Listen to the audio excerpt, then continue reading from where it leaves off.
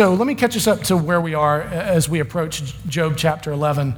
Remember, Job has just responded to his second friend, Bildad. And if you remember some of the things that he said, he was very frustrated at the end of chapter 9 with the way in which he felt like his life was just falling through his hands like sand. It was like a runner who was running a race, or a shuttle that was just going back and forth, or even a bird of prey. He felt like his life was intentionally going away from him.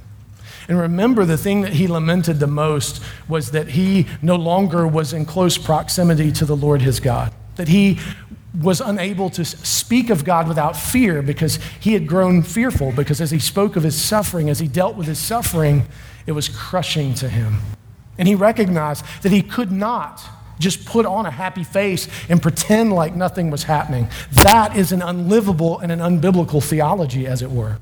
Right? I mean, who among us can, with the suffering that we have, just pretend like nothing is going on and just kind of pull ourselves up by our bootstraps and act like everything's okay? Which is, unfortunately, goes back to my point earlier about our inability to grieve and our inability to suffer well. As a culture, this is so foreign to us. We just think that when bad things happen, the best thing you can do is get up, dust yourself off, and you keep moving, no matter how wounded you are. And that is bravado. That is machismo. That is what it means to be a man. You don't cry, you don't pause, you don't reflect. Did men write the Psalms? Do they not weep? Does David not say that I am utterly exhausted from my weeping on my bed all night long? Now, I dare say you would not, if you were to stand before King David, say to him, you sissy. I don't think you would say that to him. One of the fiercest men, remember the song that they sang? Because this was the original worship song. For those of you who want to take it all the way back to the traditional hymns, this is what we would sing. Saul has killed his thousands, but David his 10,000s. We'd sing it in Yiddish, obviously, but you get what I'm saying. So David was a man known for being able to destroy and kill. He was also a man that knew how to grieve and knew how to sorrow and knew how to lament, and he knew how to suffer well. And so we hear Job saying the same thing. This is not something I can just pretend can go away because it overwhelms me. And that's honest. And his desire to be near to the Lord so that he could speak of him without fear is something that we too should desire. See, I think that part of our problem is we're scared to ask questions. We're scared to give vent to our anger because we're afraid of what it's going to do to what we think of God. We are afraid that somehow, some way, we're going to find out that he's not there, or he's just this little man behind the curtain at Oz, pulling levers and making noise, but not real, not furious, not reckless in his love for us, not intense in his pursuit of us. See, we are afraid to question for the very reason that Job is not, because we don't know how to wrestle in that liminal or interim space. And so Job is wrestling in spirit and truth. Remember, Job even questioned the very attributes of God, something that most of us quake at and think, he sinned, didn't he? Didn't Job sin in questioning and asking if God was like a mere man? Does he have the eyes of a man? Does he have the years of a man? Isn't that sin? It's only sin if that's what you conclude. It's not sin if that is what you ask. Because given Job's circumstances, God is going, well, that's exactly what you probably should think, given the way you think. But I'm here to tell you I am far more mysterious than you are. My ways are not your ways. My thoughts are not your thoughts. That is not a condemnation, but a revelation. And so Job is actually trying to seek the Lord. Remember what we read in Psalm 9 this morning. What does it say? At the very end of verse 10, it says, those who seek the Lord, he will be found. Job is seeking the Lord. The others, his friends, what are they seeking? They're seeking for Job to shut up. They're seeking for Job to repent and do what he's supposed to so everybody can go back to the way they've lived their lives up to now. They just want everything to be normal. They want to be able to watch the game and not have all this stuff going on. Unless you're a Tennessee fan and it's just painful. I'm sorry. I watched the game. I hurt with Patrick. There was wailing, gnashing of teeth. There he is. Bless his heart. He doesn't even know.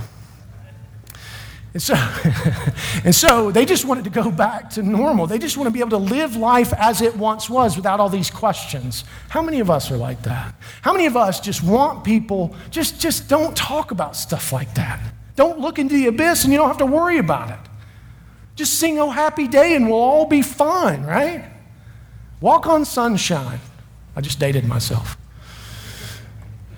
So his friends keep coming up with these theologies that they have erected that are minimalistic, and they paint themselves into a corner which they can't even live with if suffering comes their way.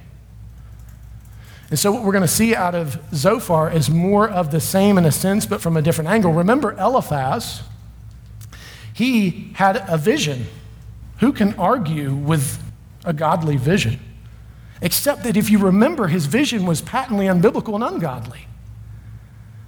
And then he talked about his experience, because he's probably the oldest and the wisest, so he used both biblical, not unbiblical, but this spiritual vision, which you hear people do. I had a vision. I have a word for you. Oh, do you now? Now, is it biblical is the real question, not what do you have. And so he had a word for Job, and he had his experience. And then Bildad came along, and what did he appeal to? He said, well, yeah, that's great, but what about tradition? What about what all of our forefathers have said? What about what was said in the 16th century? Well, he didn't say 16th century. It would have been BC, not AD. But what about our tradition? Shouldn't tradition dictate what we are? Yeah, as long as it is biblical. But remember, what Bildad said was not biblical. He spoke of a transcendent God who never comes near. He spoke of suffering that only makes sense if you've done something wrong. He had a very narrow view, an impersonal view of the Lord his God. Well, Zophar is going to appeal to wisdom, but it's in the null position. It's interesting how he argues that how much he knows that God is unknowable. Really? How much he is aware that God cannot be known. Is that a livable theology? If God cannot be known, what hope do we have? Now, the trouble is the dialectical tension of what we read in Isaiah, right? Because his ways are not our ways. His thoughts are not our thoughts. But he has made himself known. Not exhaustively, but enough so that we could be saved. So does God desire to be known? Absolutely he does. And if you don't believe me, let's listen to Jeremiah chapter 9, verses 23 and 24. Hear this from God's word. Thus says the Lord, and apply this to Zophar as we go through. Let not the wise man boast in his wisdom. Let not the mighty man boast in his might. Let not the rich man boast in his riches, but let him who boasts boast in this, that he understands and knows me. Did you hear that? Of all the things that you would boast in, what the Lord would have you to boast in is that you both understand God and you know him. Now, if you were like me, you would push against that. How in the world can we understand God in the person and work of Jesus Christ? What we understand is that he wants to redeem us, as mysterious as that is. What we understand is that he loves us. Listen to what else it says.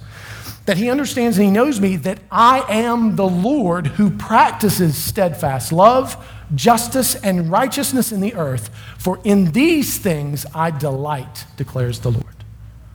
How many of you boast in knowing the Lord? How many of you boast in your understanding of the Lord? Because see, we've become so neurotic in our culture that we feel weird about boasting in anything. Either we are Terrell Owens, still trying to get a job and thinking we're awesome. Or we are false humility incarnate, blubbering and acting as if, no, I can't know anything. I'm just a fool. I'm a fool for Jesus. It's just, we're people of the pendulum. We don't know how to rest in the middle ground of there is something worth boasting in. And it is knowing that the Lord our God is good and he loves us and he is steadfast and he keeps his covenant forever. It cannot be broken. Boast in that, would you? Think about what we read in 1 Peter. When you have the opportunity to share, to boast in this with someone who doesn't know, do it. Boast in the goodness of the Lord your God. But here's the problem. We don't reflect enough on it. We don't spend enough time remembering it because we're so kinetic. We don't Sabbath well or Lord's Day well. We don't do any of that very well. And so we don't have anything to give anyone, really, because we haven't even thought about it. And so what we end up giving is not something that we truly boast in, because you boast in what you know, what has affected you. And so here Jeremiah tells us the Lord desires to be known, and not only known, but for you to understand him and boast in your knowledge of him. So that sets the stage for us as we approach Zophar. He is going to be the wise man who boasts in his wisdom. So let's take it piece by piece, beginning in verses 1 through 6, Job 11. Hear God's word again this morning. When Zophar the Naamathite answered and said, should a multitude of words go unanswered, and a man full of talk be judged right? Should your babble silence men, and when you mock, shall no one shame you? For you say, my doctrine is pure, and I am clean in God's eyes. But oh, that God would speak and open his lips to you, and that he would tell you the secrets of wisdom. So, no, I did not pick it up in the middle of the chapter. That is, in fact, how Zophar begins. Notice he doesn't waste any time. He straight away says to him, he says, you are speaking blasphemy. In essence, he says, you are speaking wrongly of God, and should you be allowed to speak and no one challenge you? He basically tells him, shut up. And I have been the one who has been declared your prosecutor. I will deal with this now. Wow, that's a pretty interesting position to take. How many of you have done that with other people? How many of you have assumed the position of wisdom and you step in telling them, you hush your mouth. I will now speak.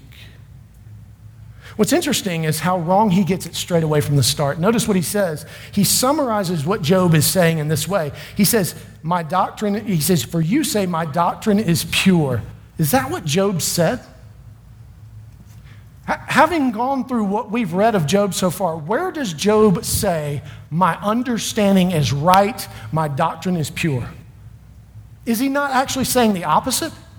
Is he not actually saying, remember what he said last time? He said, Lord, you spent so much time creating me. Why are you so quick to destroy that which you created? Does that sound like pure doctrine to you or confusion? He is wrestling. At no point does Job argue that his doctrine is pure. So in fact, Zophar isn't even right from the start. He is falsely accusing Job of something he is not guilty of. And he even goes on to say, and I am clean in God's eyes. Now remember what Job said at the end of chapter 9. He said, if I could take and scrub myself with lye, I could never make myself pure before you. Because if I did, you would throw me immediately into the pit and dirty me again. Because no one is pure before you. So Zophar's premise of what Job is saying, and therefore the presuppositions of his very argument that he's going to unfold, are wrong. So what does that tell you Zophar's been doing or not doing? Listening. Zophar hasn't listened to a word hardly that Job has said. He's keyed in on a few phrases that automatically set Zophar off. And many of you are the same way, myself included. You hear somebody say something, and you don't listen to what they actually say. You hear the word predestination, and you're like, oh yeah. Not knowing what they may mean, not unpacking what may be their presuppositions on the issue. What actually does the Bible say about this issue and what has been distorted by man and tradition? Or you hear any key phrase that any of you may have, and instead of you hearing the rest of what someone says, you have already latched onto and began to unpack your own argument in your head. instead of truly caring for the person that you're talking to and being more concerned with, will God be glorified by this conversation? Which, remember what Christ said. I remind you that he said, the world will know who you are by the way that you argue with one another. Isn't that what he said? Do we have any Bible scholars in this room? That is not what he said at all. He said, the world will know who you are by the love that you show one another. Me and Matt Sowers and Chris Byerly have undertaken to the reading of the Book of Church Order. For those of you who don't know, we're a Presbyterian church. And we have this thing called the Book of Church Order, and it's in a binder because apparently it can change, which is fine. Sometimes it needs to change. But there's this wonderful set of truths in the preface that we were saying, if Presbyterians would actually just do the preface, this would be an awesome denomination. Because it talks about charitability, it talks about working with those who are peacemakers, it talks about actually caring for and allowing liberty on certain beliefs. That is not what we're known for, I hate to tell you. But it's what we ought to be known for. Where did we forget this truth? Well, we forget at the moment that we cease to listen, that we cease to actually care for others and recognize that God is truly sovereign and he doesn't need you, oh wise man or woman, to fix anything. He's got it. And so Zophar, he's not even listening. He couldn't care less what Job really is saying. He wants to be heard. He wants an opportunity to show and put forth his wisdom, because that is what, in fact, he cares about. And he goes on to say, but oh, that God would speak and open his lips to you. What's interesting is that is, in fact, what God is going to do. But it's not going to be for the purpose that Zophar would prefer. It's actually going to be for the purpose of showing Zophar, Bildad, and Eliphaz wrong. He goes on to say, and that would tell you the secrets of wisdom. So here, Zophar is suggesting, and I forgot to read the last part of verse 6, and I appreciate you guys telling me that, but let me do that now because it's pretty important to what needs to be said. He says, for he is manifold in understanding. Know then that God exacts less of you than your guilt deserves. So what he's saying is when God speaks, what you're going to discover is that you're worse than what you thought you were. Because God, who you questioned his attributes, is bigger and worse than you think he is.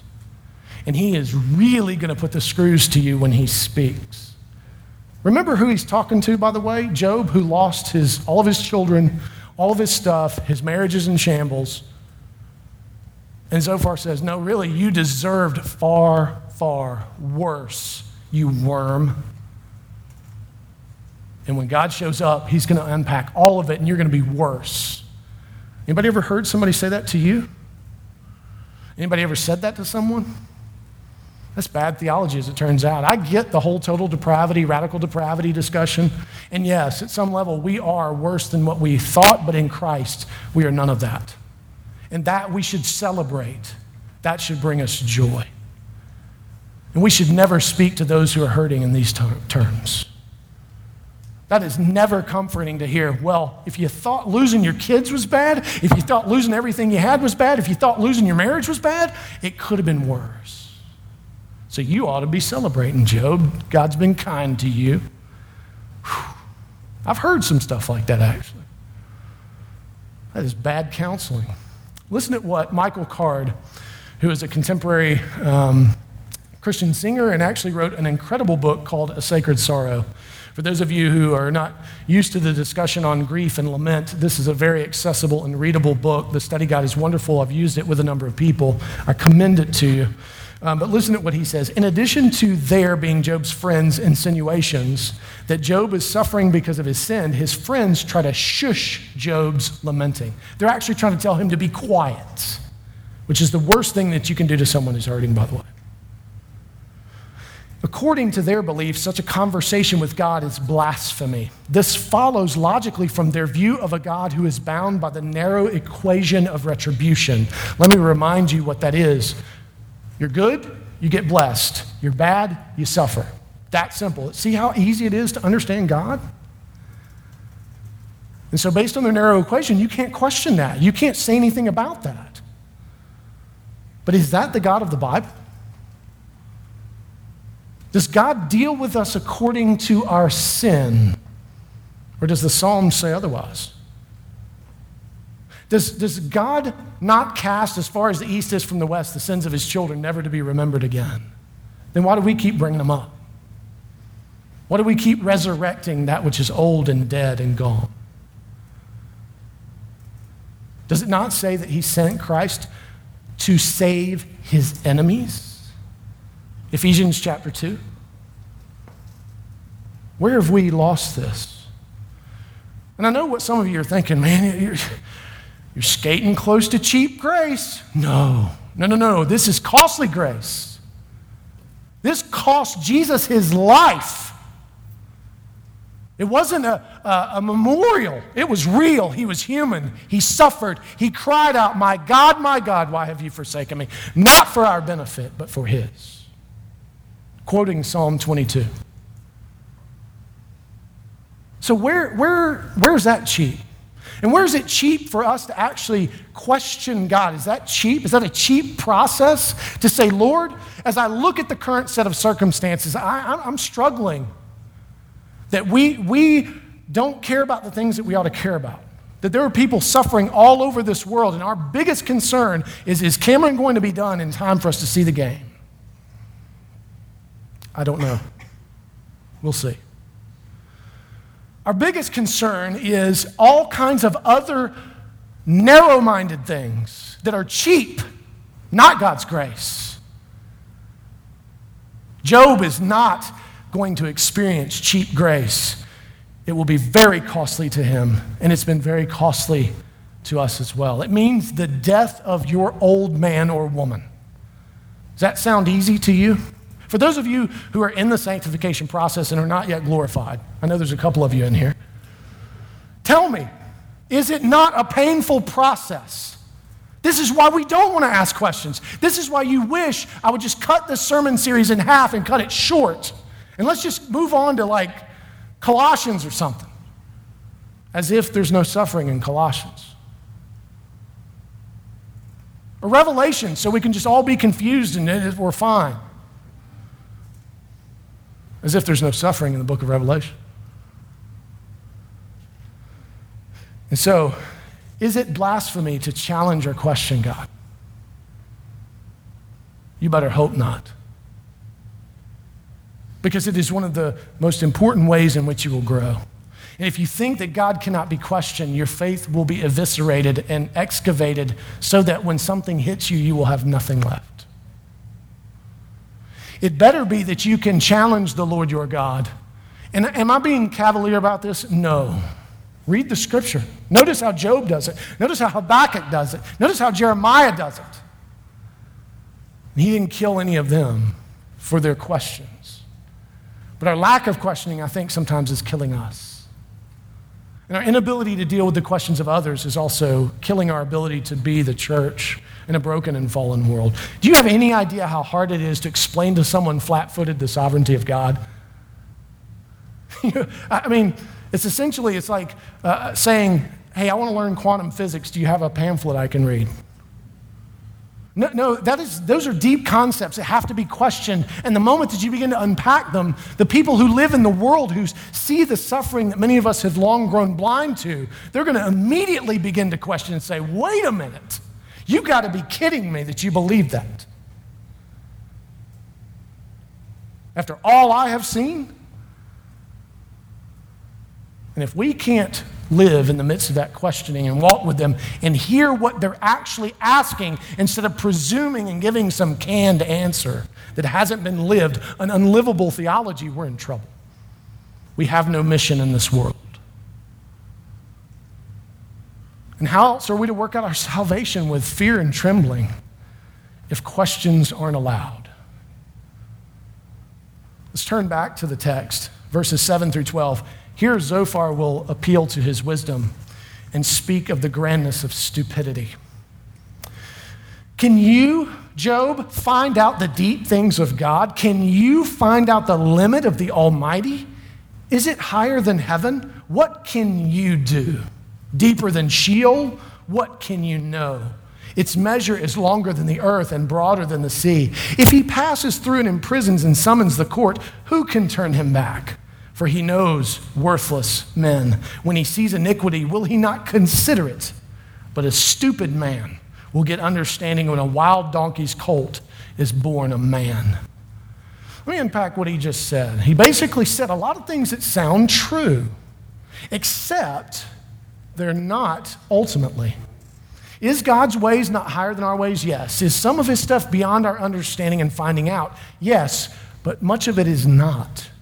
He's revealed much of it in his word, in creation, in the person and work of Christ, and in you, his image bearer. There is much for us to know. And it's interesting, how could Zophar know that which is beyond the limits of knowing, for those of you who are philosophic? That's a bad syllogism. You can't know what you don't know, necessarily. How does he know? What is the essence of his knowing? And so he's accusing Job of being utterly unable to know anything about God.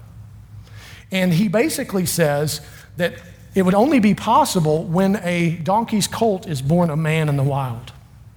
That's when it would be possible for you, Job, to know what God is doing. He just said, you're stupid. There's no way for you to come to know this. This is a reasoned theology that is utterly unlivable. Because if you can't know God, let me ask you, how can you please him? See, Zophar would say, well, you know you pleased him when you do something good and he blesses you. And when you do something bad and he makes you hurt, you know that was unpleasing to him. That's how you know. It's basically the scientific theory. It's that you go through the world kind of testing these various hypotheses, and your conclusions are based on blessing and suffering. That's it. It's that simple. Is that what God set up? Tell me of Eden. Did he not make it clear in Eden what would cause hurt and what would bring blessing? Did that matter to Adam and Eve back when it was simple? It didn't. And so what he is saying is patently unbiblical. This is not one grand experiment where we figure out God has made it clear what pleases him.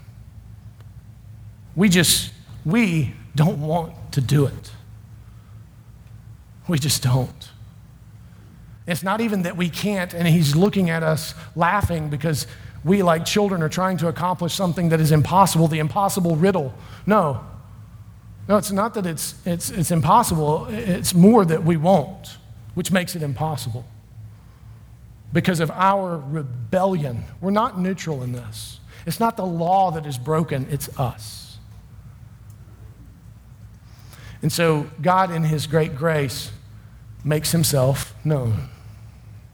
Known to us through so many beautiful and wonderful ways, and so many ways all throughout the day. The breath you have in your lungs is the evidence of God's grace and love for you today. We take that for granted.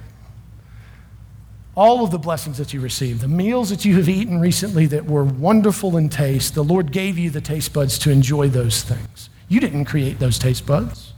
You didn't determine that it would love that buffalo chicken ranch dip that I ate at the game yesterday. I didn't decide that that was going to be amazing and cause me problems because I ate the entire bowl and let no one else have any. So there's so many things that we don't determine that the Lord grants to us in his grace to say, I love you, I care for you. And even more, he gave us the person and work of Christ to say that I am to be known. And I can be known. And I can be drawn near to without any other veil. That once Christ is your mediator, you will never need another mediator. You now can come boldly before the throne of grace to receive all that you need. Amen? But this isn't what Zophar's teaching. He's saying none of that's possible for you. It would take an utter twist in creation for that to happen. Listen to what Meredith Klein, scholar from Westminster, Philadelphia, who has passed, said of this. He said, Zophar would have made better use of his excellent doctrine of the incomprehensibility of God, however, if he had humbly recognized the limitations of his own knowledge of divine providence and had not presumed to understand Job's suffering to perfection. Let me read that again. Zophar would have made better use of his excellent doctrine of the incomprehensibility of God. However, if he had humbly recognized the limitations of his own knowledge of divine providence and had not presumed to understand Job's suffering to perfection.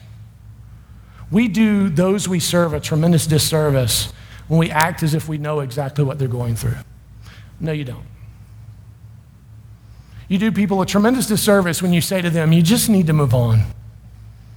We've done this with the racial reconciliation question. Can't we just move on? Who's saying that again? Who's controlling that conversation as it turned out? We colonials? Yeah, of course we should move on. Because I don't want to keep thinking about it. I don't want to have to deal with it. I don't want to have to question. I don't want to ask where God was in all this. Let's just move on. But we would do so much better to listen and to recognize humbly what we cannot ultimately comprehend, and that we too are in the sanctification process, and we are part of God's unfolding kingdom. And that we are called to be ambassadors of reconciliation, not counselors of foolish and worthless words, not those who purvey a bad, unlivable, unbiblical theology. We should test what we think we know, always against the scriptures. Amen? We'd be a whole lot better off, I think, if we did that. So is God truly unknowable and incomprehensible? Kinda. There's parts of him that are mystery. We read that in Deuteronomy 29:29 for weeks. But that which is mystery is not the great big old jack-in-the-box that when we get to the end of time, we're going to find out we had it all wrong and that he's actually evil and he's going to cast us out into the back part of the universe for aliens to kill us. I don't know. That's not it. The mystery part is going to be what is going to take an eternity for us to enjoy and appreciate. Because it's that good. And in our limitations, we're not yet ready. But what he has revealed to us allows us to make it between the now and the not yet. In this liminal space where we suffer, where we ask questions, where we wrestle, where we grow. To close out, and before we transition into the Lord's table, let me read Zophar's final comments. Essentially, it's the same thing all of his other friends have said to him. He's not saying anything new here, but he is kind of driving the point home. Listen to what he says. If you prepare your heart, you will stretch out your hands toward him. If iniquity is in your hand, put it away, and let no injustice dwell in your tents. Surely then you will lift up your face without blemish. You will be secure and will not fear. You will forget your misery and you will remember it as waters that have passed away. And your life will be brighter than the noonday. Its darkness will be like the morning. And you will feel secure because there is hope. You will look around and take your rest in security. You will lie down and none will make you afraid. Many will court your favor. But the eyes of the wicked will fail. All way of escape will be lost to them, and their hope is to breathe their last. Now, some of that sounded good for a second, didn't it? We could put that on a little calendar and get away with people maybe not knowing what he's really saying. Because what he's really saying is that you have no hope if you are currently suffering other than repentance. There's no other way suffering can be measured or understood. None. And so there is confusion here. He's saying you either repent or you will die. There's no hope for you otherwise. But this is not true. It's just not true. And he even harkens back to something Job said in chapter 10, verse 16. He said, you will be able to lift up your head. Remember, Job said, even if I could lift up my head, you would hunt me even more fiercely. Well, Zophar says, oh, that ain't true. If you actually repented, you could lift up your head and everything would be fine because of the retribution principle, right? It's simple math. Good theology, simple math. No, it's unlivable. It's unbiblical. It's just not true. Listen to what Gustavo Gutierrez says in On Job, Latin American liberation theologian. Beautiful sentiments, though, about Job's friends. He says, Job's friends' arguments are like a wheel spinning in air. They don't go anywhere. Theirs is the wasted energy of intellectuals who get excited but do not actually do anything. That's an indictment on a whole bunch of us. They are incapable of taking a step forward because the impulse that makes them string arguments together is purely verbal. Why do they keep arguing, Job will ask, and with him all the innocent sufferers of every age of human history, if they have nothing to say? The question applies to every theology that lacks a sense of the mystery of God. The self-sufficient talk of these men is the real blasphemy. Did you hear that? Because some of us need to hear that. Our theology is way too self-sufficient. Our theology is way too unlivable and unbiblical sometimes. He goes on to say, the self-sufficient talk of these men is the real blasphemy. Their words veil and disfigure the face of a God who loves freely and gratuitously. The friends believe in their theology rather than the God of their theology. See, we got to be so careful because some of us love to be intellectual and have conversations but would never take a step toward actual resolution or reconciliation. We love to read books. Hey, if you come to my office, I'm guilty as charged. If you come to my house, I'm guilty as charged. They're everywhere. My wife wishes they weren't. For some reason, I like to put them in piles and just stick them. They're like little Ebenezer's, I think, just so my wife knows I was there. Oh, look, a pile of books. Cameron's been here. But if we don't do anything to rise up out of the conversation, if it's only verbal, then we have failed to understand the God who was not content for it to only be verbal. Remember, the Word became what? Flesh, and it dwelt among us. We too are called to be incarnational, not verbal. And so we too must recognize that which we believe that's unlivable and unbiblical. I don't care if it's tradition. I don't care who said it. I don't care who wrote it. If it's not biblical, we must jettison it for the good of us and for the good of the kingdom. And so my desire is that we would, here at Christ Community Church, have a livable and biblical theology that is not just spoken but lived out. This is why we talk so much about being missional, which I confessed to you last week. I've done you a disservice in a sense because maybe we don't have all the foundational pieces together to truly be that in some respects, but continue to love your neighbors in spite of that. We'll get there. But we need to be able to live in the midst of the questions. We need to be able to rest in the midst of the mystery. We need to be able and willing to walk with those who are suffering, even when we are fearful that they may ask us a question we cannot answer. So do you have an unlivable or unbiblical theology? Are there some things that you believe that maybe you haven't tested like you should? God would rather you be a Berean than someone who just blindly toes the line. God would rather you ask the question, given what his word teaches us, than for you to just blindly accept and not work it out in fear and trembling, as you should do your salvation. So is your theology something that actually makes God known? Is what you put forth, what people see in you and about your Christianity, the fruit that is on your tree, does it make the God of the Bible known? Or is it making something else known? What is it revealing? That's a good question. This is why many of us put our trees and our lights under bushels so no one can see, so no one can question, so the fruit cannot be tested. Think of the damage that does to us.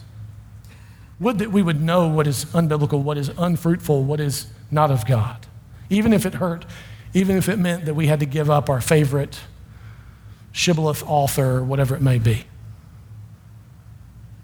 So as we close out Job 11 teaches us that an unlivable and unbiblical theology rises out of these three things: a failure to challenge and question God and the things of God, the belief that God cannot be known and is incomprehensible, and simplistic, mechanistic views of God and our relationship to him.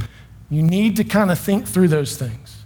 If any of those three things are a part of your faith, they are creating in you, in some measure, an unlivable and an unbiblical theology. And hear me, there's lots of extremes here, and what we like to do, as I'm sure some of you are thinking, is, man, Cameron talking about questioning God, That's part of that old radical anti-theist part of him, that postmodern nonsense that he just can't shake. No, it's not, actually. It'd make my job a whole lot easier if you guys didn't ask questions. And if I were smart, what I'd do is teach you not to ask questions so I could have an easy week every week. But that's actually not true, is it? That doesn't create easy weeks. It creates harder ones because it's unlivable and it's unbiblical. And there are extremes at which you can ask questions blasphemously. Yes, not all questions are good questions. Not all questions are actually honoring to the Lord. But we can work through that. We're in community. We can help each other to recognize when we're teetering too far. But part of the problem is we don't know each other very well, do we? We don't ask each other these questions because we're afraid someone might think we're less of a Christian than we ought to come across, myself included. But here's the beauty. The Lord provided us with a livable and a biblical theology. And when the Word became flesh in this world, he was saying, I want you to know me, and I want you to know me intimately, and I want to know you intimately. And when that Word became flesh and lived among us and was perfect, the most beautiful way in which we could know him was for him to be broken, so that we could actually come to the Lord our God with our questions, so that we could come to the Lord our God to receive what we need in a time of trouble, so that we could actually be in the presence of the Lord without our sins separating us from him. This is the beauty of the table, isn't it, on a day like today? On a day where we've wrestled with an unlivable and an unbiblical theology, as Zophar has said, God cannot be known.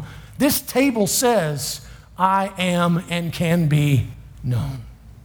You can actually touch and taste, in a sense, and know that I love you.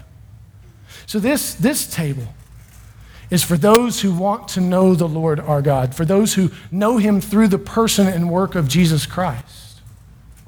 This is a table that is to strengthen and nourish our faith in such a way that our theology becomes more livable and more biblical. Amen? Thank you, Lord, that you have given us this to remember you and not forget, right? And so what we have is this thing that the Lord gave us on what was his last Passover with his people and what was the first Lord's Supper. He said, my body is the bread and my body is going to be broken for you. Now, what does that mean? It means that under the weight of our sin, past, present, and future, that's critical. If there's any part of your sin that can eclipse the cross, then you are in trouble and Christ died in vain. He's saying under the weight of your sin, past, present, and future, the sons and daughters of God, and the weight of God's wrath exhausted as a result of that sin. And that's important too. If God's wrath be not exhausted, what hope do you have as you go to stand before him someday? Do you have any hope if it is not exhausted? See, the brokenness of this body means that you are made whole. And he also said, and he took the cup and he lifted it up and he said, this is the blood that is spilled. The wine represents the blood that is spilled for the new covenant, meaning not only are you granted the freedom from your sin and freedom from the wrath of God, you are actually granted entrance into the new covenant. You are made an heir. You are made new. You are covered in the blood of Christ. Your shame, no more. In this table, we have the completeness of the person and the work of Jesus Christ. And the fact that he gave us to keep doing it until he comes back reminds us that he rose, that death did not have the final say, and that he currently intercedes for us and is praying even now that this would be nourishing to us. Amen? And it also means that he's coming again. We haven't been left to figure it out. We haven't been left to our own devices to clean this mess up. He's coming again, and this table represents all of that, the fullness of the good news, the gospel.